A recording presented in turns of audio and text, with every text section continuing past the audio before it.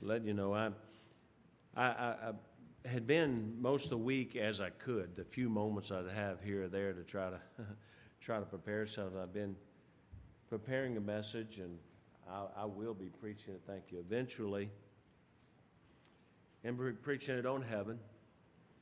But I just couldn't get a total peace about this morning, and I think last night while I was walking and praying, I began to. I just told the Lord, I said, Lord, you know I don't want to preach a good message. I don't want to preach a good thought. I want to do what you want me to do. And a conversation came into my mind from a few days earlier. And that conversation was this. I got home Sunday night after the service, and I walked upstairs and went to my dad's room. And as we're sitting there, he began to talk about things he had learned and spiritually. And he told me, the first time he's ever said this, he said, my favorite sermon that you've ever preached, and he called out the name of it, and I said, "Wow, Dad, I knew that one time before you wanted me to preach that sermon, but I didn't know it was your favorite." And he started going through, and he even told me something I left out one time when I preached it, from the first time that I preached it, and which that was pretty much Dad. I mean, he was gonna somewhere in the midst of everything, he's gonna correct me, so. But as I was praying last night, I just couldn't get away from the fact that this was Dad's favorite sermon, and so I'm going to preach it this morning.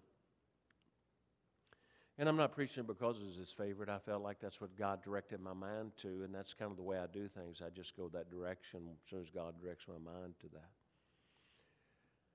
But the message that it was his favorite, it's going to be familiar to my children especially, but it's called, I got two different titles for it, but it's called Hearing But Not Listening.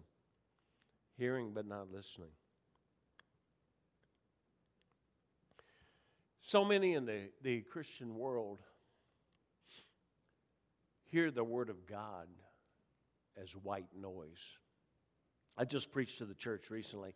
And please forgive me. Those of you who've been around for a while, you know we've had several that have gone to heaven in the last year, and you already know that even though most of those I only knew for a year or less, my heart was touched for them, and I had to explain to you. I've fought it. I've tried to change. I've tried to be different, but I am just what I am. I'm emotional. So, forgive me.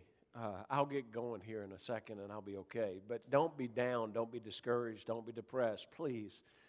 You smile at me even though I'm looking like, an idiot in front of you. So, but so many of this Christian world, the Word of God, and I preached about it recently, the Word of God, it's just white noise. It's just something we hear, but we don't listen to. By listen, when I was growing up, it was, you had to, they grabbed your face and they said, "Look at me," What they're saying is, listen to what I'm telling you right now. Hear what I'm telling you right now, but more than just hear the noise, hear what I'm telling you. What a wonderful world it'd be if we had to hear clearly the Word as God spoke to, like Moses. And I was reading about that earlier this morning, that how the Lord spoke to Moses, and he told him so much and spoke to him so much and so clearly. And I thought, we think, boy, I wish God would speak to me like that. He does. Amen. But it becomes white noise to us.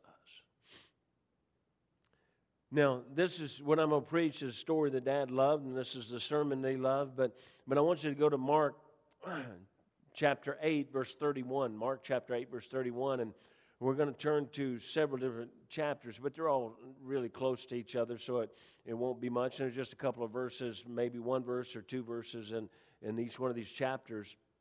But this is to me, it's really a classic kind of story, and I know there's a lot of ramifications behind it, but the fact is that God is speaking to those that are following Him. Jesus is speaking to them. And He says, Mark chapter 8, verse 31, He says, He began to teach them being those who were His disciples who are following along with Him, because Jesus is somewhere in Caesarea Philippi, the northern region of Galilee, and he's there. He's getting ready to journey, and maybe he is journeying at this time, but he began to teach them that the Son of Man must suffer many things and be rejected of the elders, of the chief priests and scribes, and be killed, and after 3 days rise again.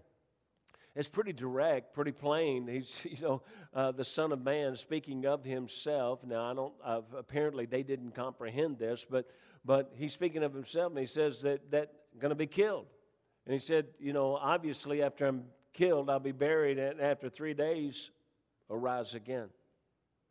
And so now look at Mark chapter 9. Just turn over to the chapter, or maybe it's across the page from you, but Mark chapter 9, verse 31. It says, and he's traveling now south, nearing Capernaum. He's traveling according to where, the locations that kind of the Scripture gives. He says, for He taught His disciples and said unto them, the Son of Man is delivered into the hands of men, and they shall kill Him, and after He is killed, He shall rise the third day.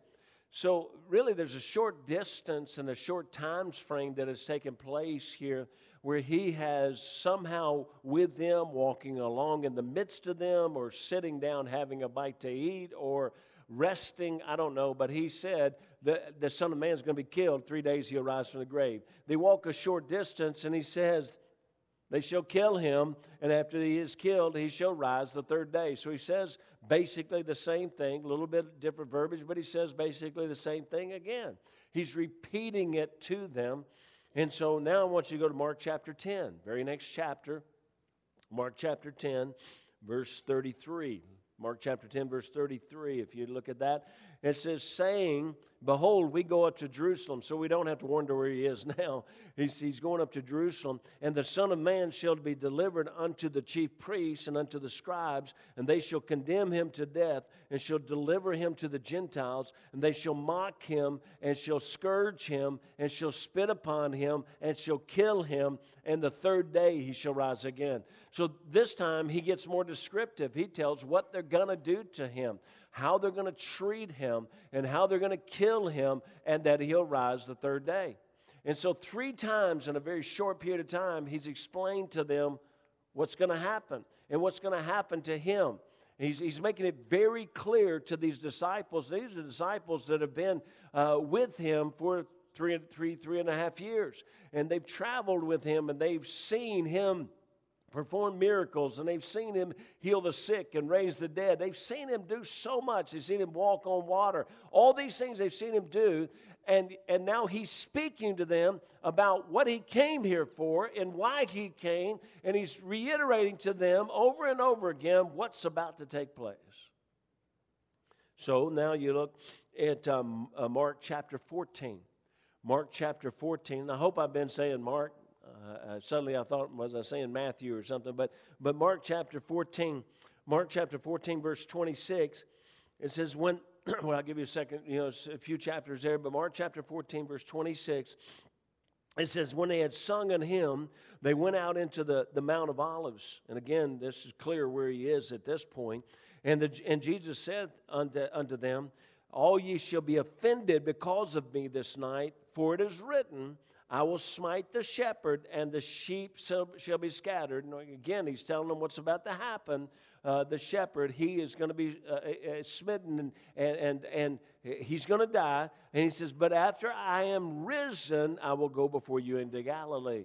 And I'm not sure if I'll get completely into all of this about why He says this time I'll go before you into Galilee, but there's an important reason behind that even. But I'll have a word of prayer and I'll get started. Father, I pray that You bless. Lord, I don't want to ever preach Your word without coming to You and yielding to You one final time. Spirit of God, I need your presence. I need your power. I need your guidance. And, oh, Holy Spirit of God, I do yield myself to Thee, and I ask you for your fresh anointing upon me just for this moment. And, Lord, I ask you to wrap your arms around this place as a mighty hedge of protection to everyone in it. And, God, turn back the evil one. You said if we praise your word, that you would turn back our enemies. And, God, your word is true. Your promises are true. And Lord, I'm asking you to turn back the enemy that might snatch away, that might help somebody and be an encouragement to somebody and be a blessing to somebody. Please, dear God, I need you. In Jesus' name, amen. Clearly, Jesus is trying to get through to them concerning what is about to happen. Clearly, he's trying to make them understand what's about to happen to him and how he's going to be killed and how he's going to be beaten, how he's going to be spit upon, and he's going to be hung on a cross and die. But he will rise from the grave. That's what he's trying to make so clear to them, and he does it over and over and over again. Anybody here that's got children, you've ever had to tell your child something twice? You've had to say it to them again. Listen, what we found out, and I had to study this out for a while, but I found out, and you preacher boys, I'll help you. It takes 7 times for people to hear something before it ever registers in their brain.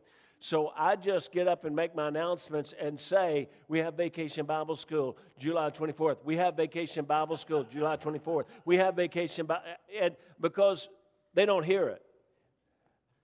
You didn't hear me say that, did you? Because I stopped at 3. But that's what we have to do, is trying to get through to them. And then you got to deal with selective hearing. Selective hearing.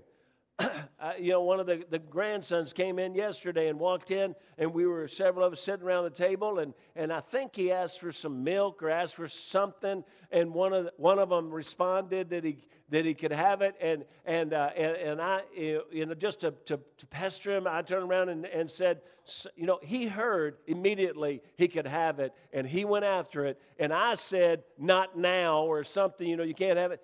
He never heard that. Never even slowed up. It just went right by him. Now, I want to show you, though, that the disciples, people haven't changed much. So go to Luke chapter 24. Luke chapter 24.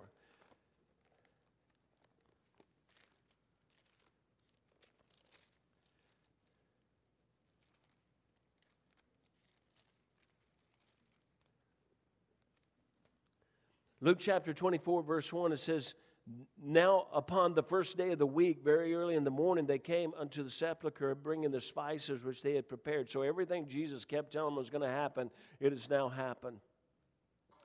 And certain others with them, and they found the stone rolled away from the sepulchre, and they entered in and found not the body of the Lord Jesus.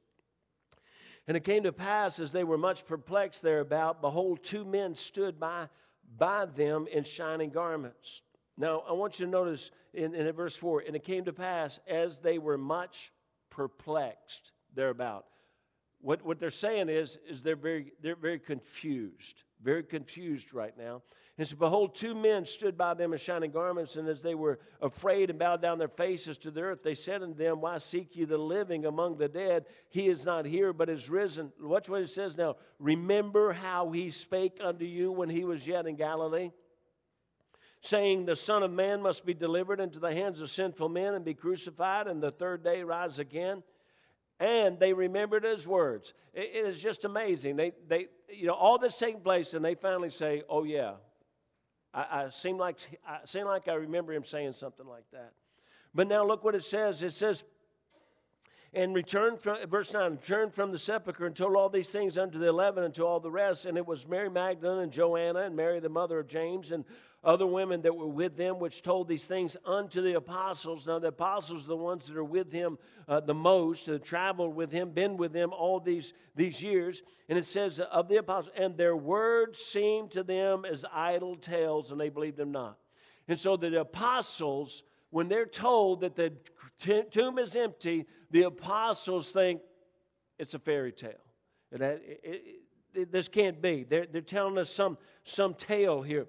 Then arose Peter and ran into the sepulchre, and stooping down, he beheld the linen clothes laid by themselves, and departed, wondering in himself at that which was come to pass. And so everybody involved in this whole thing, and God keeps working it down. It's all these disciples and these women that come, and they're confused and perplexed, and then the apostles, they think it's a fairy tale, and then Peter, the one who's always named first, Peter runs there, and Peter gets there, and he's wondering in himself what's happened here. What in the world has taken place here? Now, it's obvious that Jesus was trying to get through to them, and so they can understand something. And here's what I've always tried to get through when I preach this message, and I think part of what Dad enjoyed was the fact that Jesus was telling them this for a reason. He always had a purpose behind what he was saying, what he was doing, and he was telling them these over and over again, that he was going to rise after 3 days. He emphasized 3 days, and he was going to rise from the grave. 3 days, he would rise from the grave. Now, the reason he was telling them that is so that they would be there. Watch this. Listen, he was trying to get them to see the greatest sight that anyone would ever see in all the history of all creation. The resurrection of Jesus Christ, Jesus wanted them to be there. Now, he wasn't wanting them to be there just because it's going to be a beautiful sight. He wasn't wanting to be there just because it's going to be powerful. He wanted them to be there because I believe that if they were there and saw him come forth of that tomb, if they saw him as he arose from the grave at that miraculous moment, they would never have a moment of doubt the rest of their lives. There would never be a Peter say, I go a-fishing. There would never be other disciples that follow him. There would never be a Thomas that says, I don't believe it happened. If they had all been there and gathered there, if they just heard him and heard why he kept saying, look, otherwise he would just say, I'm going to die and I'm going to rise. And they would think, oh, sometime he'll rise. But he didn't say that. He specifically said 3 days, 3 days, 3 days. And he wanted them to know that if you show up in 3 days, I'm going to rise from the grave. Now, the truth is, I don't think it was even show up. I think it was truly Jesus knew if they really heard him and if they really believed him, if they really listened to him, they would have gone to that tomb and sat there for 3 days. They would have waited because, look, what does he mean? And there's been a debate all through, ever since it took place. What does 3 days really mean? And 3 days and three nights. And how many hours is that? And all these kind of things. I think they wouldn't have taken that chance. If they really understood who he was and understood what he was saying, they would have been there. You say, then why didn't they? And this is the part I think my dad enjoyed so much. It's what I call a teenage mentality. Teenage mentality. And that's this. Sadly, teenage mentality goes up to about 98. But the teenage mentality, and that's this. When the best way to illustrate it, and my girls will love this, but when the girls were all at home and they were all younger, we would periodically, when they were old enough for us to do this, we would periodically, Jo Beth and I would go someplace to escape. But we would go somewhere and we would get ready to go. Well, we would have the lineup, and we'd go down the lineup and say, Brooke, we need you to, wash all the dishes. And Ashley, we need you to, clean the bathroom. And, Heather, we need you to wash these clothes. And I've always said I'd go down the rest of the list, but I can't remember their names. And so, but we go, I really do, Tara. But you were just young enough to be so cute that we just didn't even worry about you doing anything. But we'd go down and give them all these jobs. We'd come back in a few hours. And when we come back, you walk into the kitchen, and of course, the dishes were all done. And they were all put away, and it was beautiful. We'd walk over into the bathroom, and the bathroom was spotless, clean like Mama would clean it. with a toothbrush. It was incredible. And then we'd walk down to the laundry, and not one thing has been washed. And here's what I would do. You know, Heather's probably 12, 13 years old, or maybe, who knows. But I would walk over to Heather, and I would say, Heather, very calmly, I would say. Right, Heather? Very calm. I would say, Heather, we told you to wash the clothes. And you know what she's going to say? Daddy, I didn't hear you say that. And I'm going to stay totally calm now. Because, right, girls? And I'm going to look at Heather and say, what? How could you not hear me? I was looking at you eyeball to eyeball. I stood right here, and I told you to go wash those clothes. Then she's going to go the quivering lip. Daddy, if I'd hurt you, I'd have done it. Anybody else ever experienced this? Now, watch this now. It's not, you say that's impossible that you could tell her, and then she would look at you and say, I didn't hear you. But watch. She heard me. She didn't listen. And watch, this is where I learned that telling them to look you in the eye, Randy, it's not going to help Price at all. Okay? Look me in the eye. Let me help you. I always had them look me in the eye. And that's when I saw the words that I was saying pass right behind them. As I would speak to them, it would just go in this ear, and you could watch the words travel behind their eyes, and it'd go, gone. And I always said, this is what I believe she was hearing. As I stood in front of her, and she would always like, I would say, Heather, wash the clothes. She heard,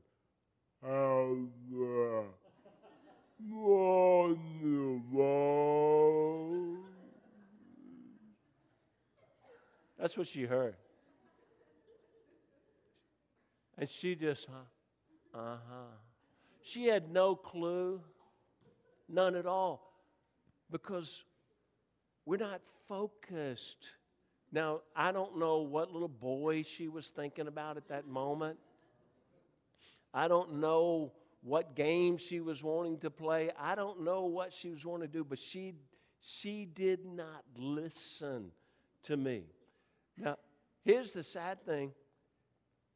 These grown people, disciples, Jesus Christ, the Son of God, is speaking to them,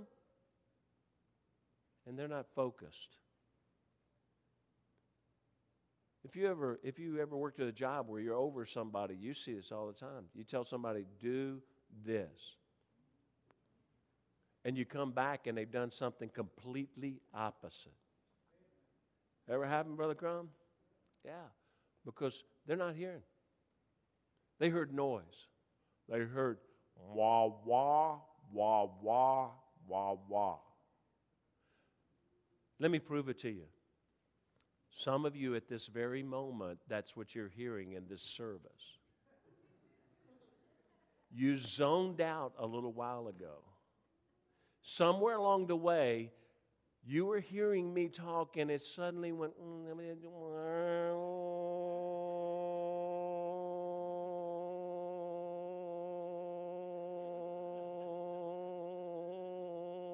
and the only thing that interrupts that is, wah, wah, wah, wah. Yeah. Thank you. And I know, when, I get intense every once in a while, so you hear, wah, wah, wah, wah. But you don't really hear what I'm saying. And that's probably one of the saddest things about it being a preacher, isn't it? When you know that 9/10 of the crowd ain't hearing nothing. And you say, how do you tell? It's that look in your eye. It's when you're right here going,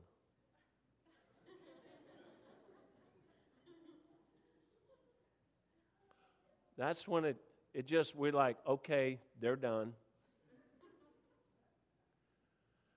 Folks, it's so sad because here's the reason it's so sad. They missed everything. You see, if they had listened, you know what they'd have seen? They would have seen the resurrection of Jesus Christ.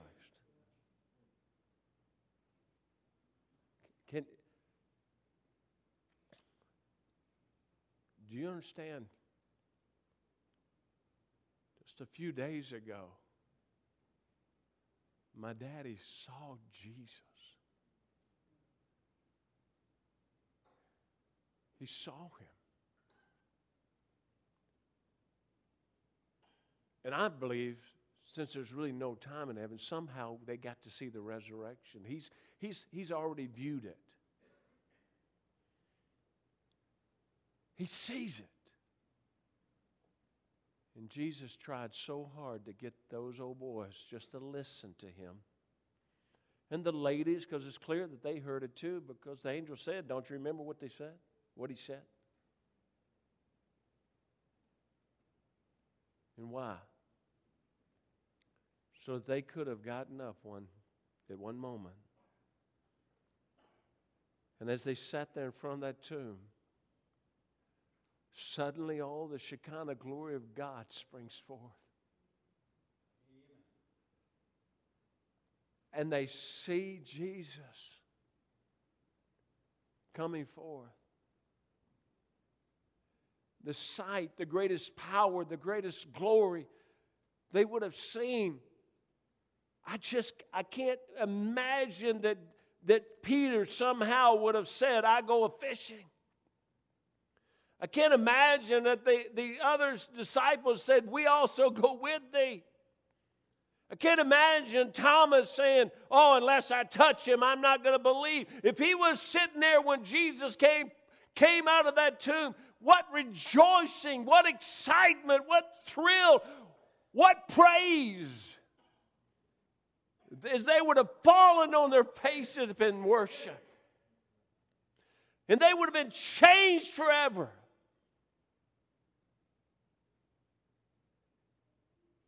Now, I said, Brother Hooker, why is this so important? Because the same Jesus that said, I will rise again, that same Jesus said, I will come again. And do you understand? He is on his way. He is going to come. You say, is he actually moving right now? Listen, he is on his way as surely as if he is coming right this moment, because his word is true. He promised it would happen. He said he would come. He said, I'll rise again, and he did. He said, I'll come again, and he will. The problem is anybody listening? Are we listening? They missed it. How many in this room are going to miss it when Jesus comes?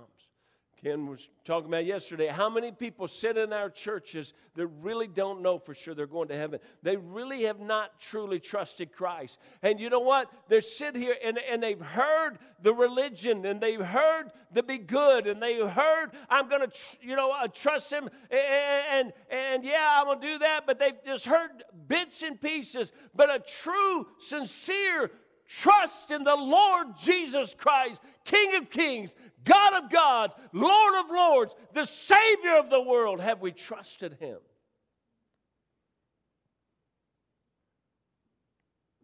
Because if we haven't and he comes, but here's what we do.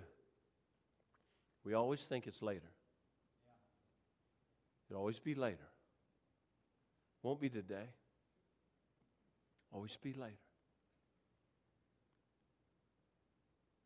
When I got in my car to drive to the camp Monday, I knew Dad was not well.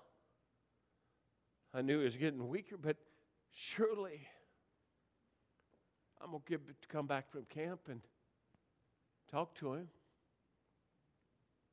I'm going to sit down with him. He's going to ask me as soon as I walk in the door how the camp went. He's going to ask me the way he used to do with the sailors after a chapel service, how many of them got saved, son?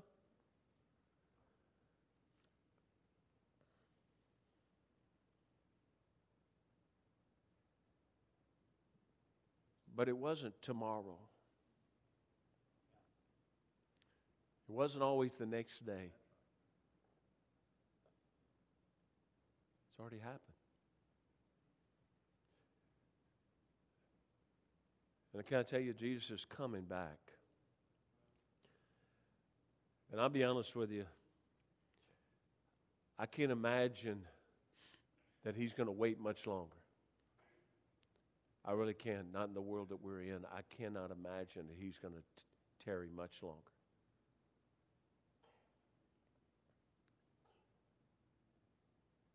But then I'll ask you this. You say, well, I just can't grasp that he's coming back. I mean, it's one of those things that's never happened, so is it really going to happen? Well, let me present this. What if he comes for you?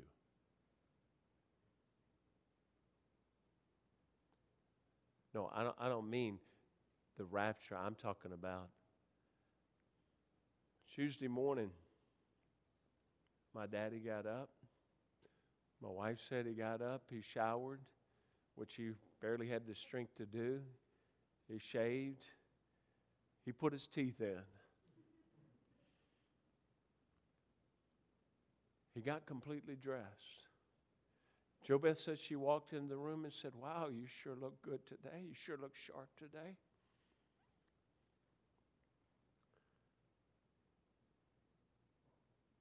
And she told him the goodbye to start her drive up to the camp.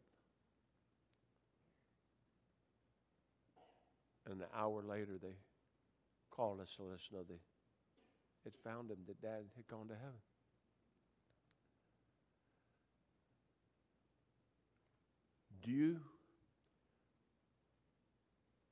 What was in his mind?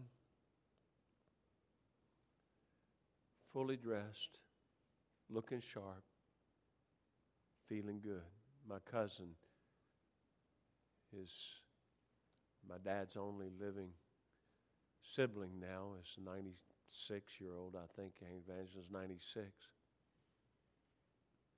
And my cousin last night, that I don't hardly ever see, said that an evangelist, his sister, called him Monday night. And he said, feeling so strong. I'm getting stronger. They're working with me. I'm getting stronger and I'm feeling better.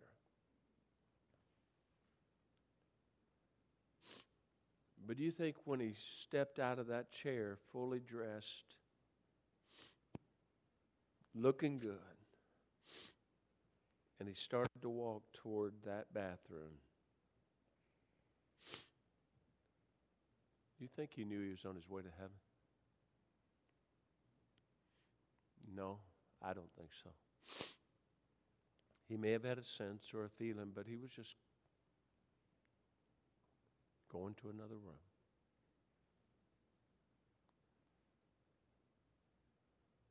And all you're doing is just going to lunch today. You're just going to walk out and go about your business today. But is this the last step?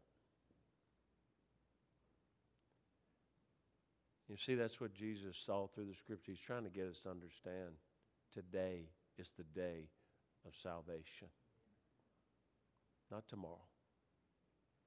Because you don't know you have tomorrow. My dad didn't know he was getting up and getting dressed for Jesus. He didn't know that. But he got up looking sharp to walk into the presence of the Lord. If you took that step this morning, where would you be? Boy, that's pretty intense, but especially when God says all liars shall